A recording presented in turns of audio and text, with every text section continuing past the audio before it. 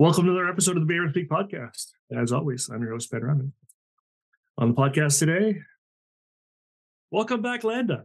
Repeat guest, appearance. Totally. Well, I'm thrilled you asked me again. Yeah, absolutely. So I'm thrilled you came back. There's just so much you can talk about with sex, and as I've seen, sort of with the ABA kind of SIG, so a special interest group you folks have, which you kind of changed the name of that to something else, I think, maybe. Yeah. Well, I can tell you sort of about that change. So the special interest group was previously affiliated with ABA International, and then we decided to stop that affiliation. Just because the values of our SIG and the values that ABAI was sort of showing through their action or lack of action, particularly around contingent electric skin shock and the position statements that were delayed in coming, and then pretty weak when they did come. We just felt that our mission was different, and there wasn't really a lot of honestly value added that being associated with ABAI was giving us. I mean, I guess the platform to start. But so we're shifting sort of slowly to just being more of like a moderated living kind of on Facebook as a group, sort of similar to the PFA SBT Handling My Way program, the group that I know a lot of people in the world of behavior analysis are part of that group online. So sort of using that as like a vague model to sort of structure. But yeah, so folks can still find the special interest group. I was, I guess, like formerly the president, but we're sort of shifting it to be sort of like moderators. So now I will be just like one of the moderators, but sort of like leading that action and change. It's slow going because that is just a bunch of folks that work in the space that are doing, it as just like a volunteer thing on the side, because we think it's important. And as you know, and we sort of talked about last time I was on, there's very few of us doing work in this space of like the intersections of ABA and sexuality. So those of us who do the work and then would be part of the SIG leadership are quite busy. So we still called it the Sexual Behavior Special Interest Group. That's cool. So is it called something different then if folks are looking for Sexual Behavior, Special Interest Group on Facebook. ABAI doesn't own Special Interest Group. Like we have a special interest and it's sex. So and we're a group. So that's what we're doing. And there's other, organizations that we're not affiliated with that have special interest groups, right? Like that's a name that lots of places own. So we didn't feel like we owed it to ABAI to take that away or change that. We're a group that exists on Facebook that's interested in sexual behavior. So find us there.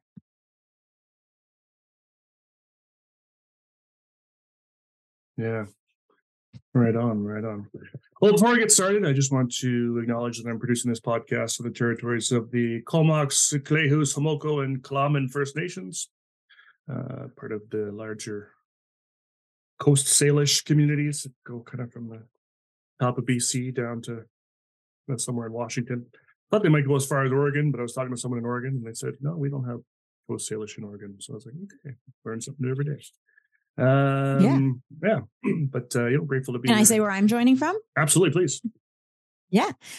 So I'm joining from the territory of the Lekwungen speaking people, which is now called the Esquimalt and Songhees First Nations, which is in what we refer to as Victoria, British Columbia, Canada. So also on an island. You're on an island. I'm on an island. My island's a bit bigger than yours.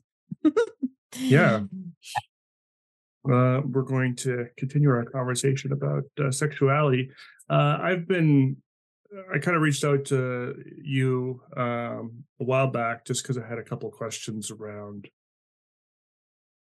menstruation and menstrual care, and also, and maybe we could touch on this a bit today too. Also kind of personal hygiene, different things for men as well. I feel like there's a lot of assumption. There's a lot of assumptions made. So I worked. Folks know I kind of work in the adult space, the group home space, and it's a struggling area to be in when it comes to sexuality, generally speaking. And again, I'm not speaking to individual staff or group homes, but the general kind of theme in community living is that adults with developmental disabilities not only do not engage in sexual activity, but shouldn't engage in sexual activity, or it's unethical for them to engage in sexual activity. And I certainly agree it's unethical for the staff to engage in sexual activity with their residents in their programs, and there probably is a conversation around sort of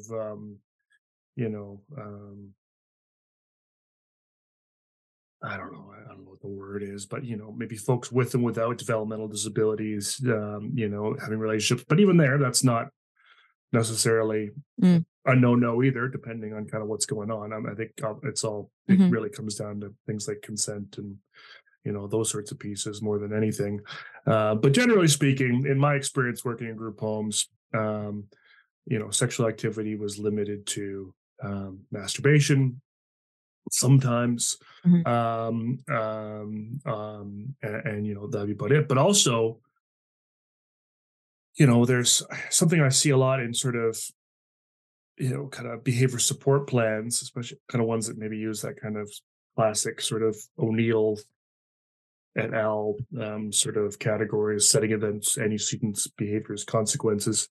You'll often see menstruation or PMS or something like that written as a setting event, typically for folks that identify with those genders and whatnot. But then beyond sort of the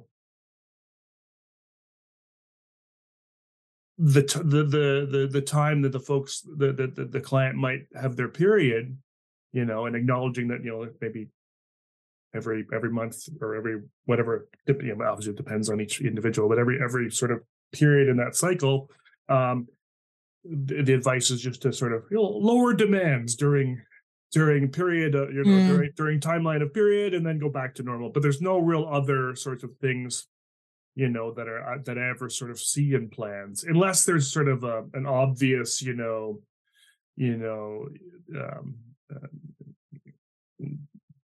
problem, that visual problem, of blood everywhere, or something to that effect, or some sort of personal care thing that's resulting in problems, and then they address it at that point. And so I was sort of wondering, what should folks do, when looking at those sorts of things, because I think the other piece is it's often difficult for programs that maybe want to actually, do something about this stuff. It's difficult for them to find folks to get help with, or if they can find folks like yourself, there's no money to pay for folks like yourself to get, advice and support, apparently. And so, they end up just not doing anything about it. And so I'd really like to talk today about kind of, some of those pieces, just, certainly from medical and whatever, other perspectives, but also kind of dispel some myths, because I think, I think it's I think there's just a crap load of bias here, on our part, that we're imposing on these folks. And we're really, destroying their quality of life by not allowing or teaching or doing those things. Yeah, for sure.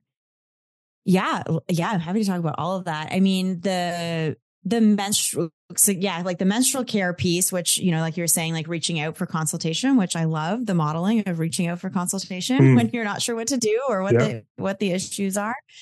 I mean, I think there's definitely lots of things that people, I think, make assumptions about. So it might be, yes, that period pain, is causing some level of distress, and that's contributing to, whatever named sort of like interfering or distressing behavior for that person.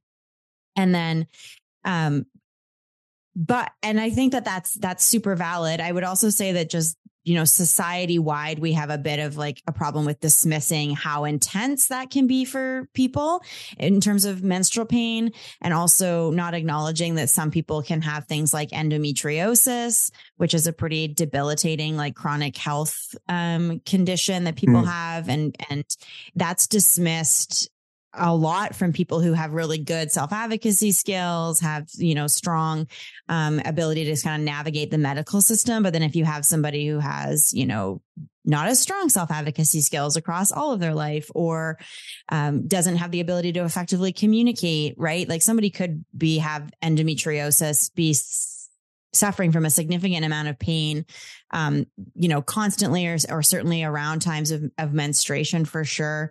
And then not be able to sort of tell anybody. And then everybody around them, in a care setting or what have you, is thinking like, oh, that's just it's just bad period pain, which is, if you ask anybody with endometriosis, they'll say like, that's what they get. Like, oh, it's just really bad period pain. It's like, no, there's actually like tissue growing in my like abdominal cavity, essentially.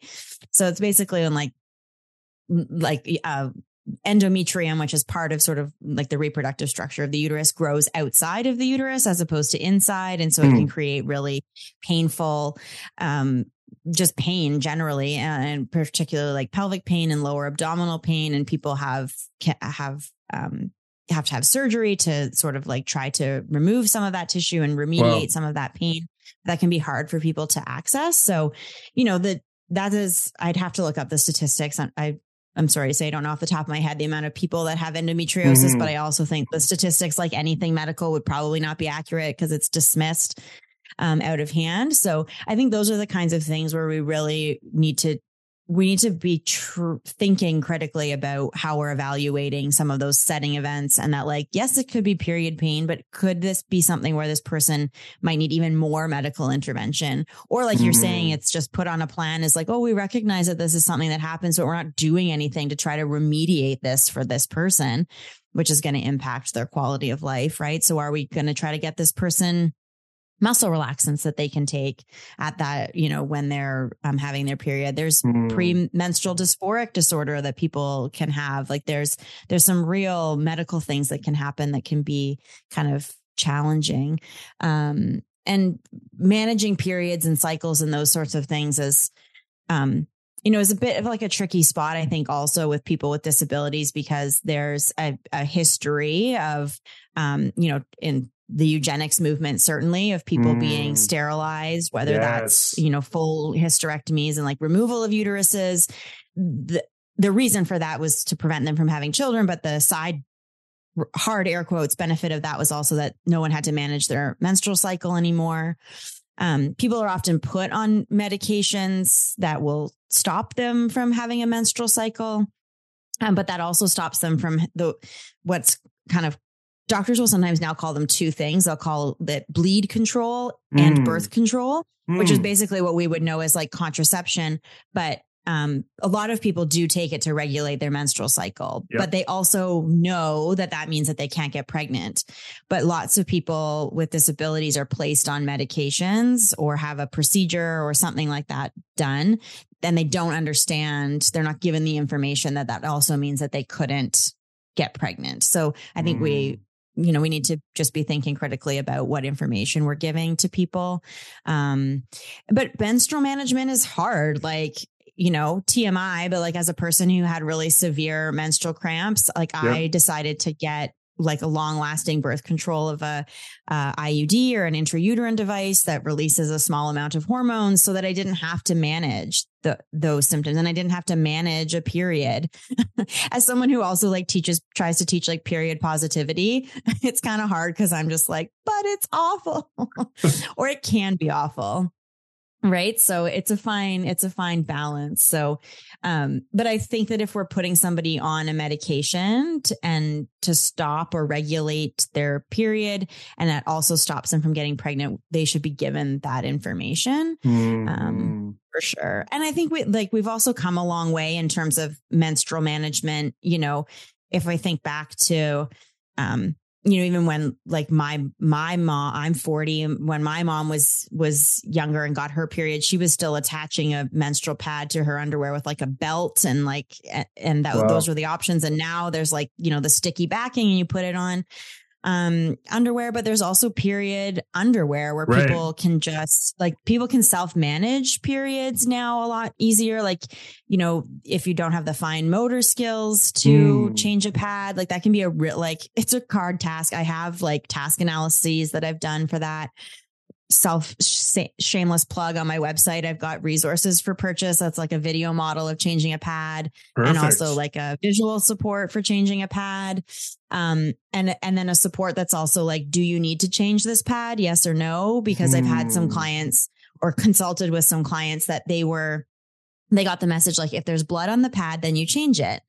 But, and so they were changing their pad if there was even like a tiny bit of blood on the pad, and they were going through like packages of pads, and they were expensive because we still have to pay for them. Pay for these things.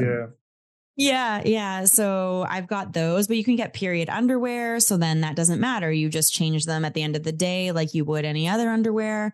I've worked with some clients that they've never been able to wear underwear for sensory reasons. And now they have period leggings. So like shorts. So you don't even have to wear underwear.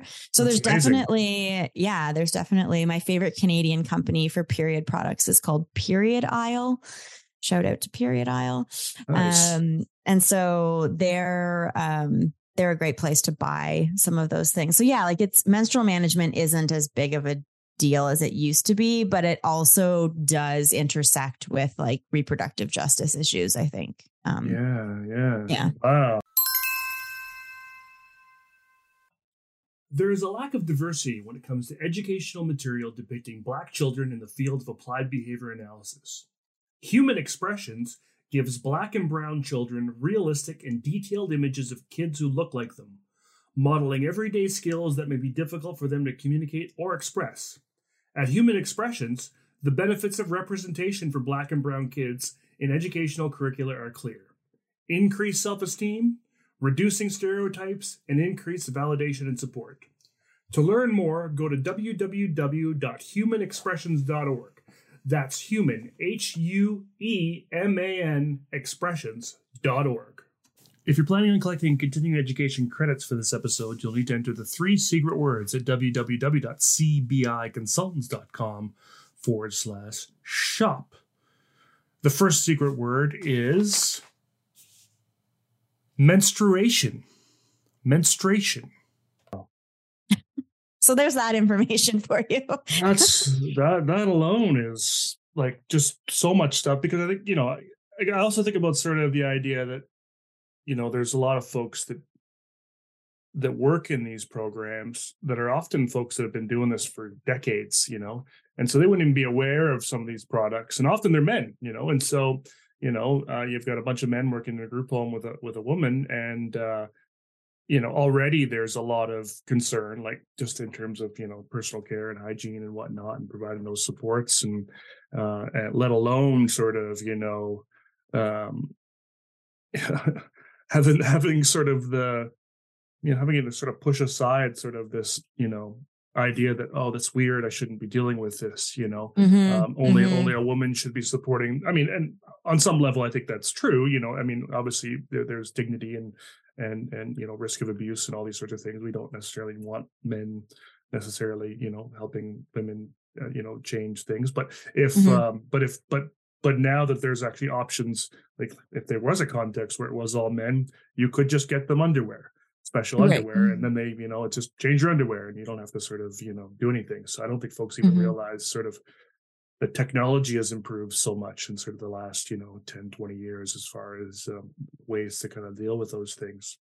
Yeah, for sure. And I think that there's like, we're obviously talking about, or we're kind of thinking about teaching adults, and I, which, obviously that's a population that needs support, services for sure. But I do think that there's lots of things that are and this is kind of like my bit of my mission lately, because I've just recognized the more that I do this work, the more that like there's some skills that we could teach earlier, if possible, that are related to sexual health that you don't really realize. So like labeling, body sensations like pain, or this kind of idea like of interoception and those sorts of things is something that like, yeah, if you're having really bad menstrual pain and you can't communicate that, but you also can't communicate any other kind of pain, right? Yes. So you can't label when you have a headache. You can't label when you have a earache or a stomach ache or a vulva pain or anal pain or menstrual pain, right? So working on like developing some of that like pain language early, recognizing that some folks that we work with are going to have like different experiences of pain because of just different ways of sensory experiences in the world and stuff. So, if we're kind of going to think about like, what are takeaways for folks that are maybe listening that don't work with adults and they're thinking like, okay, that this conversation is maybe not needed, that like, if you're teaching kids to label their internal body sensations when they're younger, if you have a client that menstruates, that's going to be helpful for them. And add that to like a place where that pain could be, right? We tend to teach head, stomach, head and stomach, I think are the big ones, but sort of like, lower belly or like, and you can label like uterus pain, or lower belly pain would be another good one to teach people that, have the body parts that are going to be menstruating at some point. Because people will, and most doctors won't prescribe any sort of like bleed control medication to people until they've kind of had a cycle for a while. So I'm not a medical professional, so seek consultation, obviously, but I've definitely had some clients that are, 8, 9, 10, and families are sort of saying like, well, could we put them on birth control now to stop them from having a period? We don't think that they know how to manage it or can manage it. But to the best of my knowledge, most doctors require like a cycle to have started and sort of like regulated. It's become regular in some way before they'll prescribe those sorts of medications. That could change and shift as like the dosages of hormones in those medications becomes less and less over time. Like what hormonal birth control looks like now is a lot different than what it looked like. And will like doctors prescribe that sort of thing just because sort of someone says that they don't know, they won't know how to do personal care. So you know what I mean? They could for sure. I don't know if like they don't know how. And every doctor's different, right? Them, Yeah. I mean, sadly, or I don't know. I think doctors a lot of the times prescribe things that could be managed behaviorally. Right. So it could probably fit into that category. Yeah. Which, and like sometimes and I'm open to those conversations of talking about like, if this medication is prescribed, does that give us a chance to do some teaching and work on something behaviorally? And then what's the plan to have them come off that medication once that's done, if needed? But doctors will certainly prescribe like birth control just as period management, right? Like that's what I did. I don't want to have I don't want to have kids either, but I don't want to have a period. And so my doctor was like, yeah, so you can just get this kind of birth control that will probably stop your period. So that is a reason that they prescribe it. Yeah. And it's things like period pain, like endometriosis probably, has, and I know you don't have the stats in front of you, but it's probably sort of less common. I mean, it's definitely a thing. But like just sort of regular, if it's is such a thing, regular kind of period pain, is that something that most folks have that, would have a period? Or I would say it's going to be pretty rare that you're going to have somebody who doesn't have some kind of symptomology when they're menstruating. Cramping, yes, but like there's other things that people, like lots of people will have diarrhea when they are menstruating as well.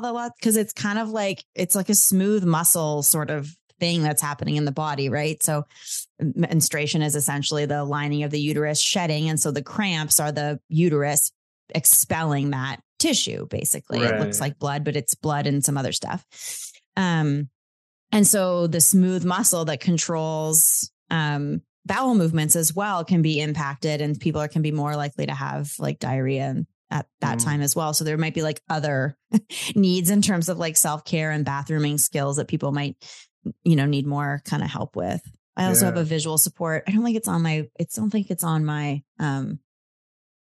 yes, it is. It's on my website about like, are you done wiping, or do you need to keep wiping with like toilet paper so that people can see, like, you know, if you can still see stool on the toilet paper, then you can keep wiping. And if you don't see any, or if it's like just a tiny bit, then you can also stop wiping. Because most of the visuals that I have for sale have like come about because I had a client or a consultation that like needed a thing. So this consultation was a client that was like over wiping. And so their anus was getting irritated, and then they were putting their hands down their pants and itching. Because they were over wiping. So it was like, it was just like causing irritation. And so I was like, okay, well, they need a visual that says like wiping or keep wiping. And so I made those. That's awesome. That's That's with mud instead of poop, but I probably will make one with like actual feces at some point. But why not? Yeah. No, that's interesting.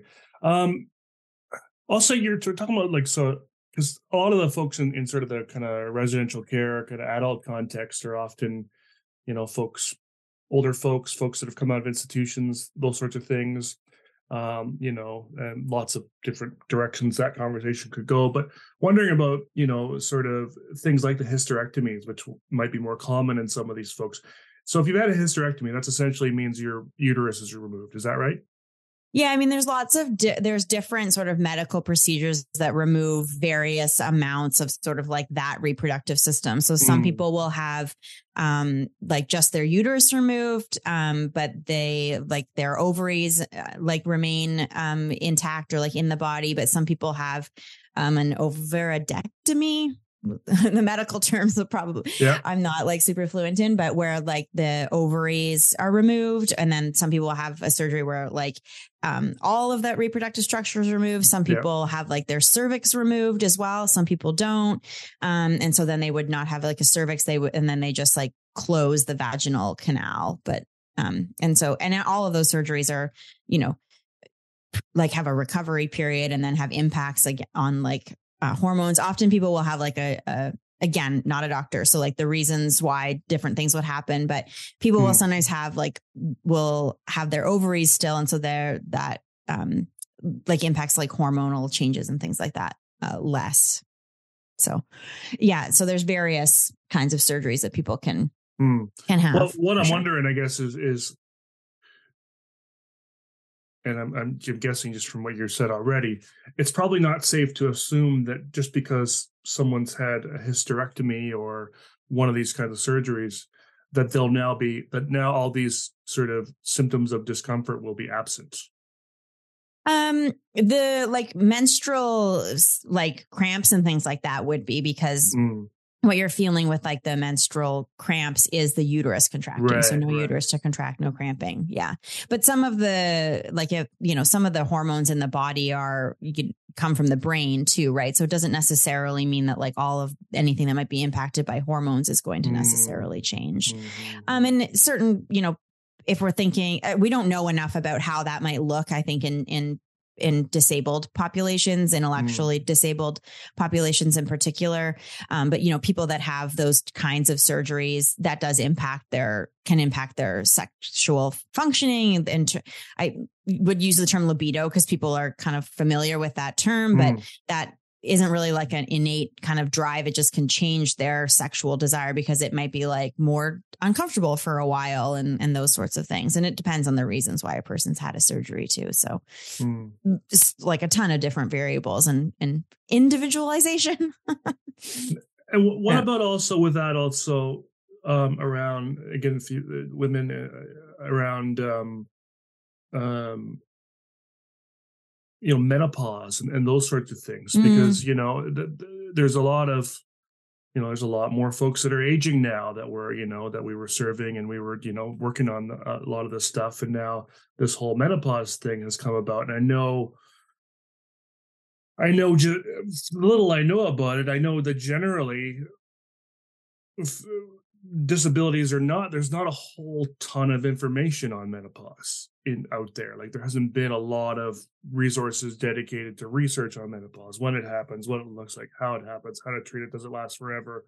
You know, some folks have no symptoms at all. They go into menopause and they leave it. I had a family member that said that, yeah, I didn't have anything happen during menopause, and they're in their 80s now. And I'm like, wow, okay, lucky you. And other people talk about, sort of the daily night sweats, or all these sorts of things. And so, but my guess is a lot of folks aren't thinking about that either, just because no one was talking about it when I was working in the group homes.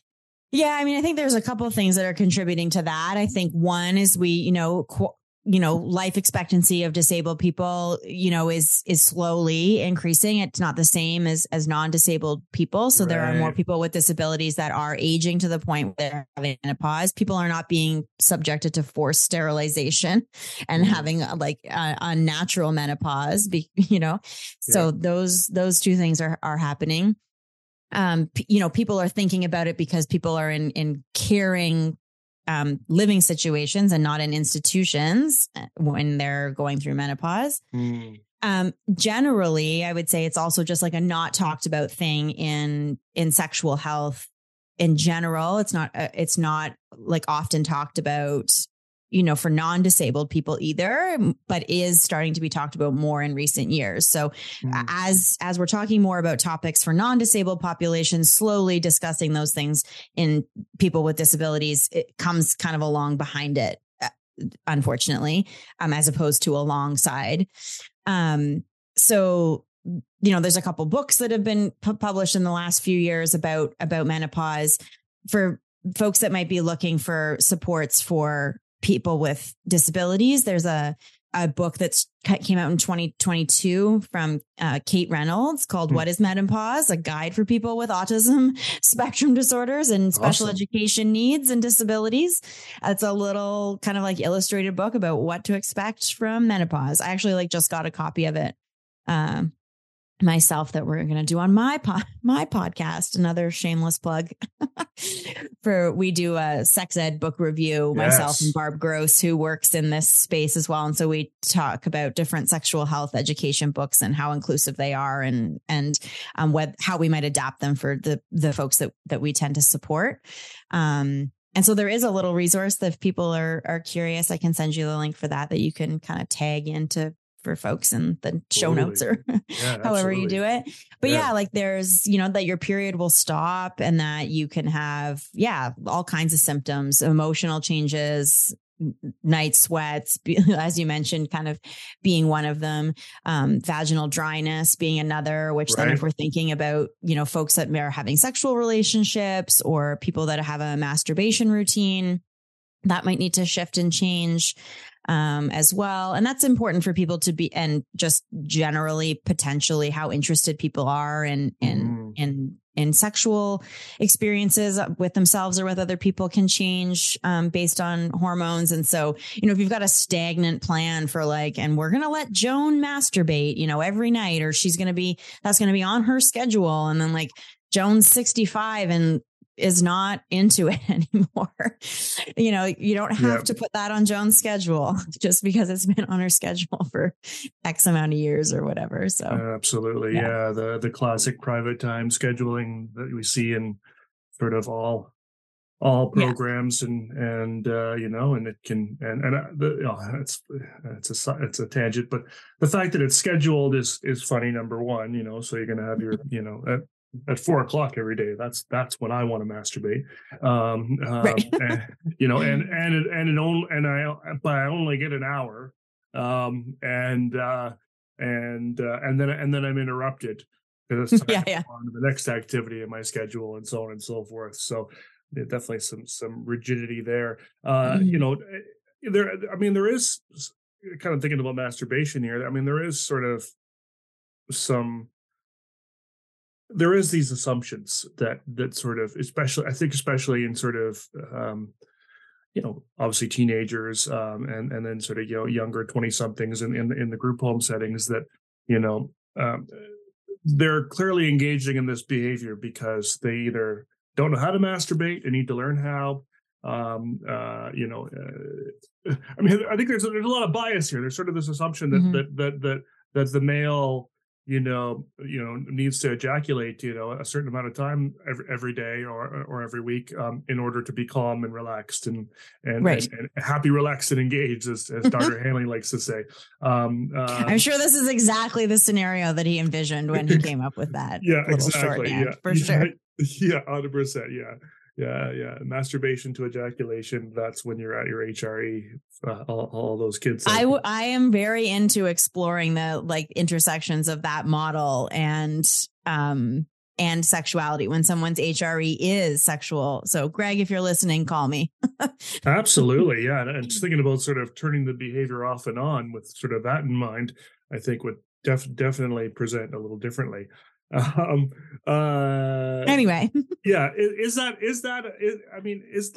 true? is it true that that basically all folks should learn to masturbate? And masturbation in and of itself is not something that's talked about a lot, with with sort of typically developing human beings. It's and I think with a lot of families,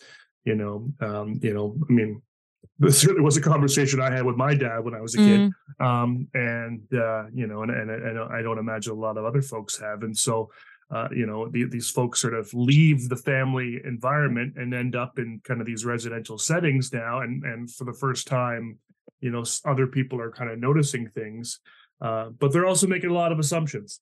So do all folks need to learn how to masturbate? I mean, short answer, no. More in-depth answer. I mean, I think you touched on a few things that are like, there's a lot of stereotypes about masturbation that are just just come from sort of society that's sort of like male centric or penis sort of centric. If we're talking about masturbation, if don't have the like data, but definitely more of my clients with that kind of referral are younger boys that have penises. And then I more rarely get asked for consultation for masturbation for somebody that's got a vulva. But, I think there is this assumption that, this is something that somebody has to do and they must be driven to do it. And this must be contributing to their challenging behavior. And I really caution people to not make that assumption and to really sort of like ideally take some data, or just sort of if they think that not having an orgasm is related to like an increase in challenging behavior, it should happen temporally, kind of pretty close together, and not like, well, later that day, he had this increase in behavior. But, I have worked with a couple clients and consulted on some cases where it is like someone coming out of their bedroom distressed to some level with an erection. It's easier to tell if that's what somebody's been, trying to do, if they have a body part that's on the shows, right. Yeah, exactly. Sexual, like arousal on the outside of their body more readily. There's signs of sexual arousal on the outside of a body of a person with a vulva too. Clitorises get erections, but anyway, so that I think is obviously a bit more indicative, but I don't think everybody needs to be taught. I think that some people are going to masturbate and some people are not.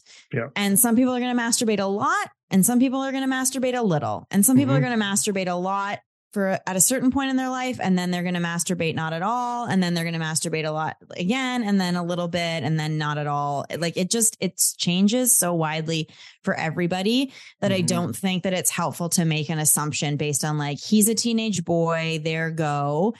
Is it more likely? Certainly, like hormones, like those are all like real things. It's also more likely that people with vulvas are going to masturbate when, but it's just like, it's more hidden just generally, right? We don't talk about masturbation for women and young girls as much, for sure. It's because it doesn't leave any evidence. There's no like permanent product there. So that's like, that's a little bit harder, for people to sort of recognize that it's happening.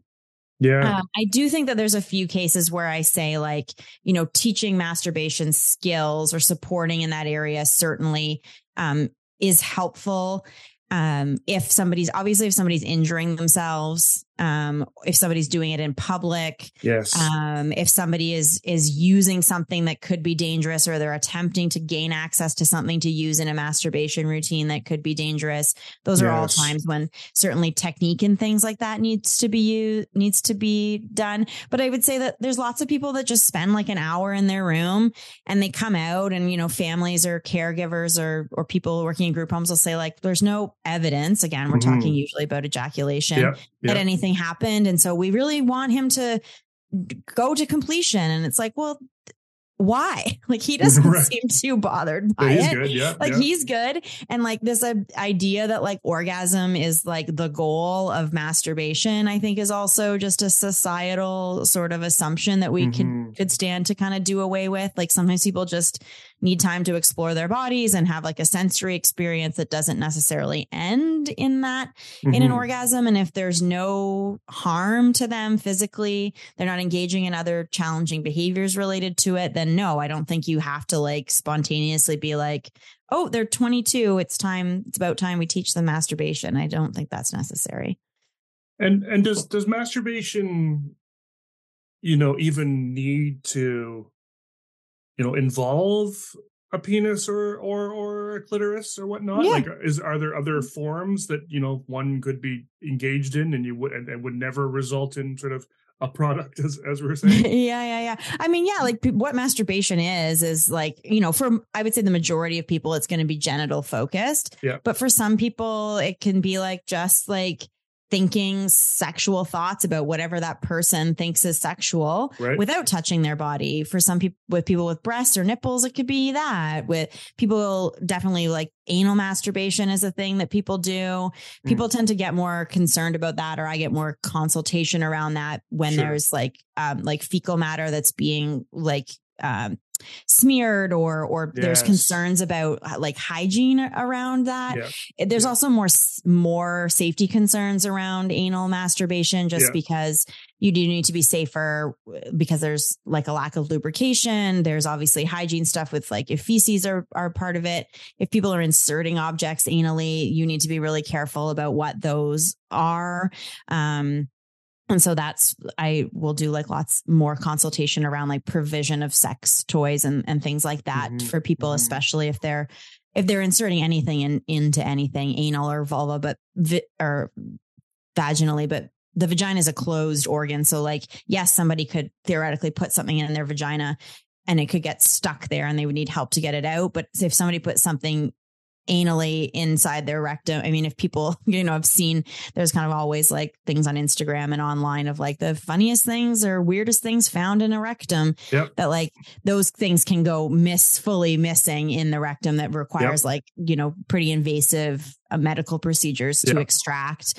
And so people need to be really careful with those things as well. I've also done some consultation on, I'll give like a squick out warning for folks that might want to, you know, turn down their headphones for the next thing. But for people that are placing things inside their urethra and their penis. Oh yeah. Which is like a thing that some people do that's called urethral sounding, and some people do it for pleasure. But I've had some clients that will have done it, obviously probably because it feels good, but they're putting unsafe things into their urethra, right? Like sticks and stuff like that. And so if they're going to be doing something like that, then they need to be provided with a safe and appropriate alternative. People usually want to stop those kinds of behaviors, which I totally understand. And I'm supportive of trying to reduce how often those things are happening, because if you do that kind of thing too much, it can cause more damage if you're not doing it safely. There are people that practice urethral sounding and they're very safe, and it's a kink that some people have. So I'm not talking about those folks, but if people are doing it in an unsafe way at a high frequency, that can result in potential damage. But usually if someone's discovered something like that, it feels good, it becomes part of their masturbation routine, it's pretty hard to get them to not do it anymore. But there is safe equipment and safe things that people can use to do that. And I've got video models showing people how to do that safely if they need. So those ones aren't for sale on my website, because I have to figure out how to not get kicked off PayPal forever for selling like sexual content. That's not real penises that I'm showing. It's all, you know, like models and stuff like that. But If anybody has a client that's doing that and they need a video model or a step-by-step visual instruction, I have those for sale. You just got to. I'm curious what's used for that, for the sounding that's safe. Yeah, they're like Q-tip medical kind of thing, or no, God, no, definitely not a Q-tip. Well, I mean, like if people, they don't test for STIs in this way for people with penises anymore, but it used to be that if people were getting an STI test, you would swab the urethra with like a very tiny swab. But now they can test, that was to test for chlamydia and gonorrhea. But they can test for chlamydia and gonorrhea now through urine. So they don't do those swabs anymore. Oh, wow. But no, there's I always heard about the umbrella when I was young. So it's some sort of device that goes in and then that goes into the urethra and then it opens to scrape out, sort of skin cells or whatnot. Oh, I mean, maybe again, not a medical. That's definitely not what's used for sounding. I can tell you that for sure. Steered me towards, safer practices. Yeah. So urethral. Now we're like on like a full kind of like tangent, but I love it. I talk about it. So urethral sounding rods that people could buy to do this safely they were originally like a medical device. And so they're like a surgical steel sort of rod, and they were used to go into the urethra to break up like scar tissue. If people are having difficulty with passing urine or ejaculate because of a buildup of scar tissue, they're basically like, people might be more familiar with like vaginal dilators. So people that have a variety of different vaginal conditions can use what's called dilators, and they start really small and then they get larger for people to get more comfortable with inserting something, so people can comfortably insert tampons or finger or have intercourse. And so urethral sounding rods were made for that reason too, that they were to break up scar tissue, and they start really small and they can get larger. But then as people do, they start being like, oh, this is a thing that kind of actually feels good, and I'd like to play around with this in a sexual, non-medical context. So there are metal, like surgical steel sounding, they're called sounding rods that people can put in, and then you have to be very careful with like cleanliness. So like, and get like lubrication, and generally I suggest that people buy like more like medical grade lubrication as opposed to just like drugstore lubrication, just because there's some additives and things like that in there that you don't want to get mixed up in the urethral environment. For sure. And then obviously cleaning, as well as possible. And there's also silicone, like medical grade silicone ones that people can buy. Those are like for sale at sex toy stores and online. And you can also buy them as medical equipment either. Wow. So. Just curious, just for the terminology, why is it called sounding? Do you know? Oh, I don't know the origins of that term, other than it is like a medical term. So it's basically like a depth sort of reading. Again, like medical squick out warning, but but also when people are having like intrauterine devices inserted, when they measure the depth of somebody's uterus, that's also called a sounding rod that they it just triggered a memory for me that so when I'm not busy working, I'm a volunteer firefighter, and we have we're often told to sound the floor when we're going into burning buildings, and that's to sort of determine whether the floor is spongy or not, or firm, as far as the risk of falling through it. So we sound the floor. And so I wonder if there's some sort of parallel there in the language, but interesting. Yeah, probably. Yeah. It's medical origins. Exactly why that's what they chose, I don't know, but So thinking about kind of, supporting staff in kind of like residential settings, you actually, you were, I will say, Landa, you've been, you're currently my most prepared guest ever. Normally I'm the one jotting down sort of talking points, but Landa kindly sent me this, several pages of notes and articles and things to kind of refer to, which is just wonderful. Future guests, I'll always take a super sheet. But you actually had an article you kind of shared that might help folks around around staff kind of supporting adults with relationships and sex. Yeah. Yeah. I mean, I think, we've kind of delved in there for a minute about some like what I would refer to as I stole this from Dan Savage, who does a sex and relationship podcast and an article about like, what do we call like varsity level stuff. So I wouldn't, start with a conversation with like group home staff about how you're going to support, urethral sounding, but yes. So that's varsity level. So we can take it back to just like the basics, right? Let's start at elementary school and we'll figure it out. But, I mean, it's like when I do consultations for, like group homes or community organizations that support adults and facilities that aren't when people don't live with their family basically anymore. And sometimes when people do live with their family, there's like a second layer of variables that kind of happen there, right? It's somebody's job. They don't, maybe they don't feel comfortable because it is their job or they're new to the job. And, I know last time I was on, we talked about like staff turnover and generally and like those sorts of things. So, one like line that I like about this that I sent to you is like to remember that like you're working in someone's home and they're not living in your workplace. Yes. Which is like a line that I have taken. So full credit to Open Future Learning, and which is sort of like Dave Hingsberger, who is unfortunately no longer with us, and his group that is like sprung from some of his work called Open Future Learning. And they do quite a lot of like continuing education opportunities and stuff like that. Their Instagram for folks to check out is really good in terms of a rights-based approach. They've got some pretty cool content of just like prepping with clients to like go to the bar and talking about swearing and stuff like that. It's great. So I think that that's the biggest thing. I've sort of stolen that, or not stolen, I give credit because it's not stealing if I give credit, but I talk about that a lot, is like remembering that like, this is where this person lives. So that's, I think, important to remember. But yeah, the article that I sent you is a systematic review, which I love a systematic review or a meta-analysis. It just does all the work for you. Yes. So it's Charitu. I'm unsure of the pronunciation there, unfortunately.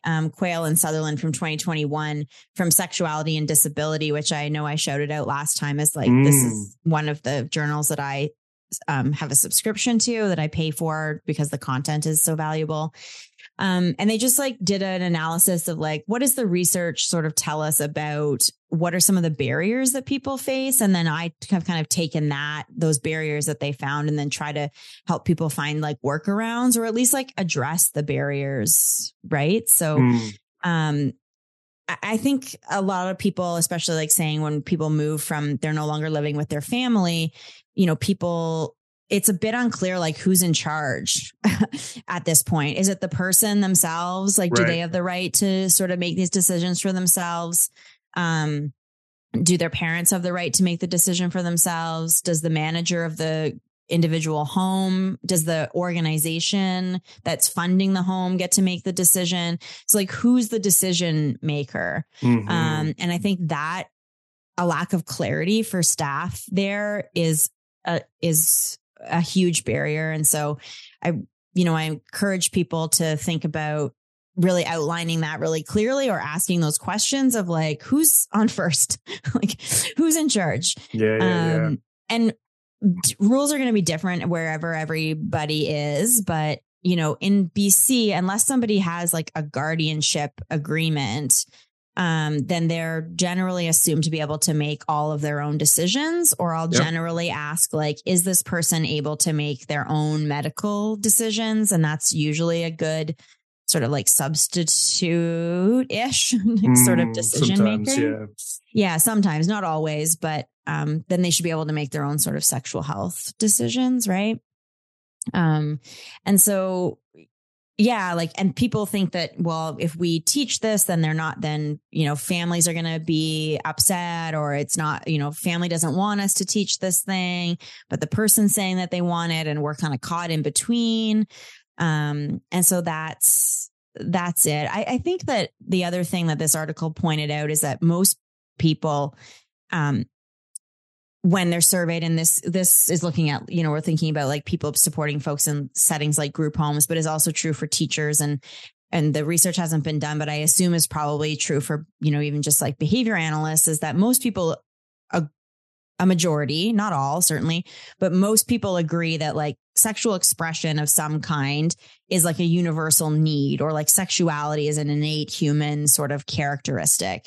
And that can include people who are asexual, but that is their sexuality. So having sexuality is kind of innate, but people don't know then what to do with that. Right. So they say like, yeah, I agree, this is fine, but like, how do I teach it? What's my role? What do I do next? So I think we've kind of gotten past, and I feel this way about like, I don't know, the behavior analysis police might come for me, but like when I see research about preference assessments, and it's just like, yeah, we got it. We know preference assessments. Like, I don't know how many more articles we really need about like multiple stimulus without replacement to be like, cool, got it. It's a thing. We'll work with it. But around like, is there a need for sexual health education? Like there's so many articles being like, there's a need. And there's not a lot of, and here's what to do about it. Right. Like that's still where the gap is. Right. It's the need. And then it's the research to practice. And quite frankly, in this case, it's going to have to go from practice to research. Getting funding for research around sexuality is really hard in Canada. I imagine it's kind of become virtually impossible in the United States to get, government funding for research and intersect disability with that. And it's like, forget a basket. So like people want to do something, but they don't know what to do. And then they don't know if it's part of their job. And I think that one thing that this article pulls out is that people are afraid of getting in trouble, has been the biggest one that I've heard. They're afraid of getting in trouble from their employer. They're afraid of getting in trouble from the group home manager. They're afraid of getting in trouble from the families. And so when I consult with those kinds of spaces, I usually just, if somebody's reached out to me at that point, they're probably open to having the conversation. So I'm less worried about the people that call me, and I'm more worried about the people that don't, to be honest. But I usually say like, if you're looking for a step one is to make sure that your staff know that you're backing them as an organization or as a manager or whatever around even at least starting to explore this topic, because people are afraid they're going to lose their job if they tell somebody that they can masturbate, or they say, yeah, it's fine that you're accessing pornography or whatever. Yeah. That's a big one in itself, the pornography conversation. Yes. But I also like think about sort of, your point about the research is real. I mean, both in terms of no one doing it and there's been no funding for it. But I think the other thing is who's reading that research, right? I mean, I know and again, it's been a while, but in my experience working in group home context, the managers were never giving me articles to read, and nor were they, and so, I'm sure there's lots of research now that says, yes, adults with developmental disabilities need sex education, but how is that information getting to, the agencies that support these folks? And even is it? So I'm curious, just in your own experience, because I know you have done some consultation in this area. In fact, I've, had supervisees of my own reach out to you to get consultation for folks they're supporting in group homes. What's it been like these days? Obviously, I don't want you're not going to speak to sort of specific agencies, and they'll all be different. But what has been sort of the reception these days around, sexuality education and whatnot in sort of adult settings? I know we can only speak to British Columbia and the ones you've been consulting with, but everyone wants to have control of their life, to make their own choices, decisions, and set goals that are meaningful and important to them. And students who are neurodivergent are no exception. Self-determined research indicates a host of positive quality of life outcomes for people who are neurodivergent, including better employment and independent living outcomes. Whether your students want to attend college or obtain employment after high school, they will need to acquire the skills necessary to pursue career life directions that are personally meaningful and are of their own volition. The self-determination course offered by CBI is an ideal tool for teachers to help students develop the essential competencies for self-determined behavior. The course consists of 5 modules with comprehensive lesson plans that include embedded resources, easily adapted for your diverse learners. Using the built-in self-reflection and assessment exercises, teachers can assess students' growth towards their self-determination and self-advocacy behaviors. If you're interested in learning more, check out the CBI Consultants webpage at www.cbiconsultants.com. The second secret word is varsity. Yeah. I mean, again, maybe this is because I don't do I'm like, because I'm so busy, because there's not a lot of us that work in this space, I don't have a lot of time to reach out to a variety of organizations being like, hey, would your staff like a sexual health workshop and talking about the barriers and things like that? Like I do have a workshop like that, that I've done. But it tends to be like, there needs to be like a key person there. Right. So, if I know somebody that works at a certain agency or that has a contract at a certain agency, they'll be like, we'd love to have you in and come and do this presentation. So usually for me, that's been like, if an agency has a BCBA that is attached to them, and then like in BC, people know that this is the work that I do and they know me. And so they'll reach out and it'll be kind of like a pro-D that'll be offered. So there are definitely agencies that are reaching out for sure. But I know that there's a lot of different providers that are not reaching out either. Right. And I don't know that that's because they don't want to. That could be just like a marketing thing on my end that I need to kind of get the word out a little bit more. But people are, I've never been sort of like shut down if I've had a conversation with somebody, or if I've said like, oh, that'd be a great thing for this organization, or has the organization thought about this? They've never been like, oh, good God, no, like we can't do that. Everyone's always sort of been like, yeah, that sounds really good. And then it just comes down to sort of like time and funding issues and things like that, unfortunately, which is, just like a tale as old as time. Or unfortunately, a lot of it is very like, at this point, still in my work, reactive. So there's a client in a group home setting, and they engage in some behavior, and the staff is uncomfortable, and the organization is uncomfortable, and they don't know what to do next. And so then that organization or agency will sort of like reach out for support, sometimes for that particular client. But then I will usually try to like weasel in, like, it would actually be really great if the whole agency could have I don't know what every agency's pro-D looks like or availability, but I'm super flexible around like, if you want me to make a recording, because I get that like, especially if you're running group homes, like not all of your staff can just like come to a pro-D day. Yes. Right. Like some of your staff are going to be supporting the people that you're like working in their homes. But like record it, and then like you can have people can watch it, and you can monitor internally to like everybody watch it and all of those sorts of things. So I think it's growing, right? Like just like sexual health and discussions of sexuality and those things are becoming more accepted in society. It's becoming more accepted to talk about this in disability spaces. It's just lagging kind of far behind, but the feedback I get is usually great. There's always a few people that are like, this is really uncomfortable. I don't think this should happen for the clients that I support. There's, they need to be protected, and like, they're just like little children in adult bodies, and like those sorts of feedback comments that I'm just like, those individual people are just kind of like on a journey of accepting that not everybody has the same values as them.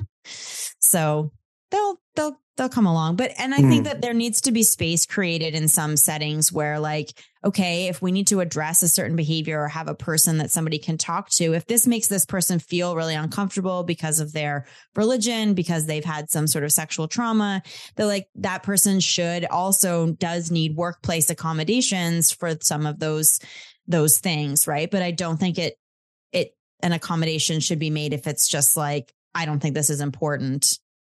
I'm not sure that qualifies for needing an accommodation. Right. Yeah.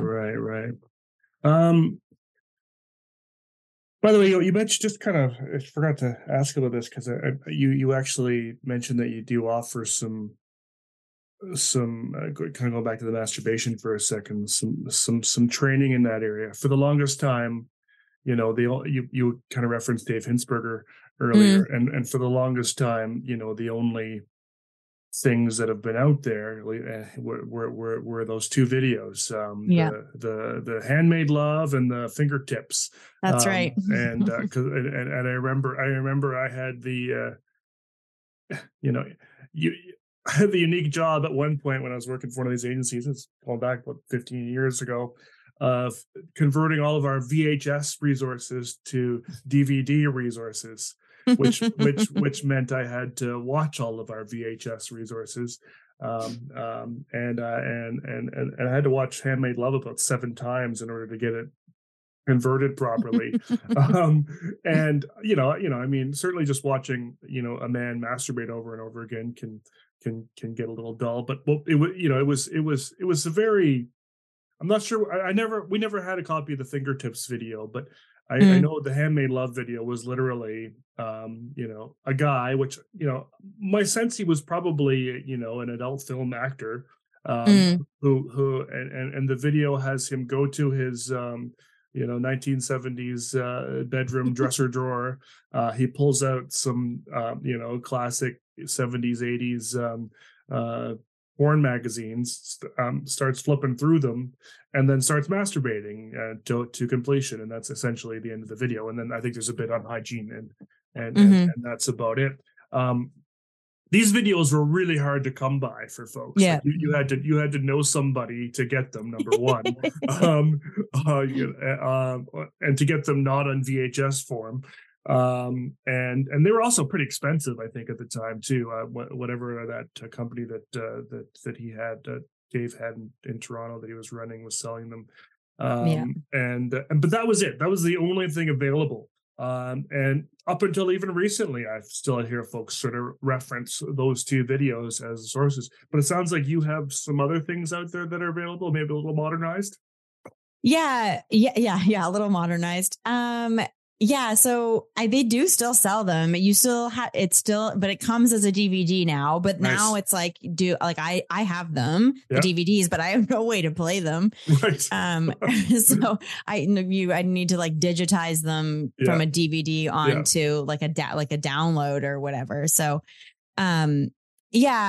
one thing that I will say is that there's like the videos, and everyone talks about the videos, but the videos also came with, or do still come with, the DVDs come with a like instructional booklet, not for the client, but like for the support people. Yep. And that I think is actually the more valuable part of those videos is the stuff in like the skinny little workbook. Yeah, we didn't have those. Yeah. They just got they got cast aside or whatever, but that actually has some like good information. They're quite old at this time, but it's still good information in them. We had an episode of the podcast where we talk of my podcast where we talk about those two books. Nice. A couple of things with them, and I can't remember if we talked about this last time I was on, but they're like adult actors, or somebody who was fine with being filmed masturbating, can be considered pornographic material because it shows a real person masturbating. It could be considered pornography. Now, the definition of pornography is certainly up, I think, for debate. And if I said what's pornography and asked, 100 people, everybody might have like a different idea. Absolutely. So some people might say, we don't have to get into like the politics stuff, but like the Statue of David is classed as pornography, right, in the state of Florida right now. So or it's like, pornography of two consenting adults, having some sort of sexual intercourse, or more than two adults, whatever. Sure. But so I think that particularly for clinicians, it's important to understand that it could be viewed as pornography. And so you have to be very careful with who you're showing it to or giving it to. And my general guideline for that is to not show it to anybody who isn't of the legal age wherever you're practicing, that they would be allowed to access pornography, like the magazine or whatever. Right. But, and so what I've made are videos and visual supports that use not real people, but use like what looks like real genitals. They're just things I just buy, like sex toys. People message me all the time. You're like, where'd you get those great models? And I'm like, the sex toy store that I work at sometimes. And so I've made video models using those. And so what I have at the beginning of the videos is like the following contains realistic genitals, but no real pictures or gotcha. Video of genitals. This like content is made for like educational purposes. And that's what I say to people when I'm showing even like some of the books that I have that are like just general sex ed books. I'll say, we're going to look at, and when I'm showing them to kids under 18 or anybody really, I say like, we're going to look at some pictures. There are drawings of body parts. Some of the people aren't wearing clothes and they're naked. Some of the drawings are private body parts. And is that these pictures are for learning and that they're safe to look at. And if it's like a kid under 18, I'll show them to their parents first and say like, these are the materials that we're going to be using. And like, your parents are okay with me sharing them with you. Are you okay to look at them? Yep. So they still can say no if they don't want to look at pictures of naked bodies. And so there's always like a consent kind of process that happens there. Most of the time for younger kids, they're like, oh yeah, it's fine. So I have that because I think that for me, again, I would be extraordinarily cautious, especially if you're practicing in the United States, but quite frankly, in anywhere now, just because of kind of political climate around some of this stuff. Be very cautious about who you're showing what to. I would, when I was at APBA presenting with some colleagues a little while ago, someone asked like, would a social story that has like a board maker picture of a penis be considered pornography? And I was like, I would honestly right now, I would operate under the assumption of yes, until you get some pretty clear direction. Otherwise, it's just kind of risky, unfortunately. So I usually say that the difference between pornography is made with the purpose of causing sexual or eliciting sexual arousal or excitement. Yes. And the materials that I use are created for the purpose of education. Now, are there educational materials that can elicit a sexual arousal response? Sure. Incidentally? Certainly. Like anybody who grew up in my generation that had somebody that took a National Geographic magazine that had people that were unclothed in it and it felt like a sexual response from it, right? It's like, that's not why National Geographic published those pictures. Yeah. So sadly, I think if National Geographic published something like that now, they would it'd be like a TikTok hell firestorm. But so people, I think just, I have some of those things available, but I would say like people I think need to exercise like a pretty high amount of caution before showing them to folks. And again, if you're thinking of like working in like a setting, like a group home, do I wish we lived in a world where it would be like, hey, like you said you needed to masturbate, but you're not sure like how to use the lube. Here's a picture of like the steps of like what that looks like. And like, there you go. And I could just give that to you and like, it would just be fine and you would use it and it would be great and no one would get in trouble. But unfortunately, that's not the world that we live in. So I do think that it's a good idea to get permission from like whoever, like the management or things sort of saying like, this is the resource that we want to use. We're planning to give it to this person. If that person's parents or guardians are still kind of heavily involved, showing it to them, explaining to them what the purpose is. Most of the time when I'm giving those kinds of visuals and resources, it's because someone's hurting themselves because of doing something unsafe. And so I'm not like, oh, I want to give them a video of what ejaculation looks like. It's like, no, it's because the way that they've learned to masturbate is, pressing their penis between two hard surfaces and they are causing damage. And so to try to get to ejaculation. So by showing them what that looks like, could work. Or people, I've talked with people as well around like ejaculation and orgasm for anybody is like a pretty big sensory experience. And so if you are like working up to that heightened state of arousal, and any other time in your life that you feel that kind of heightened state, everybody around you has been like, calm down, calm down, calm down. Oh, yes, that like once you get there, you're kind of trained over years to stop then, right? And it's like, this is the one time where we want you to keep pushing that's a really past good point. that, orgasm, those like body sensations that every other time people tell you to calm down, this is when you need to keep going. And so I've got videos to show people what ejaculation looks like. With vulvas, it's harder, like just to visually, like there isn't a visual. If you got like really close, you could see contractions happening in someone's body, I'm sure. But I have a video model of what ejaculation looks like, which is just like, you can buy ejaculating dildos. And so I make my own fake ejaculate out of lubricant that you can buy because it looks like ejaculate. And then I make a video that sort of shows what that process looks like, because lots of people don't know what that looks like or what to do and then how to clean up after. And so, people can email me if they want.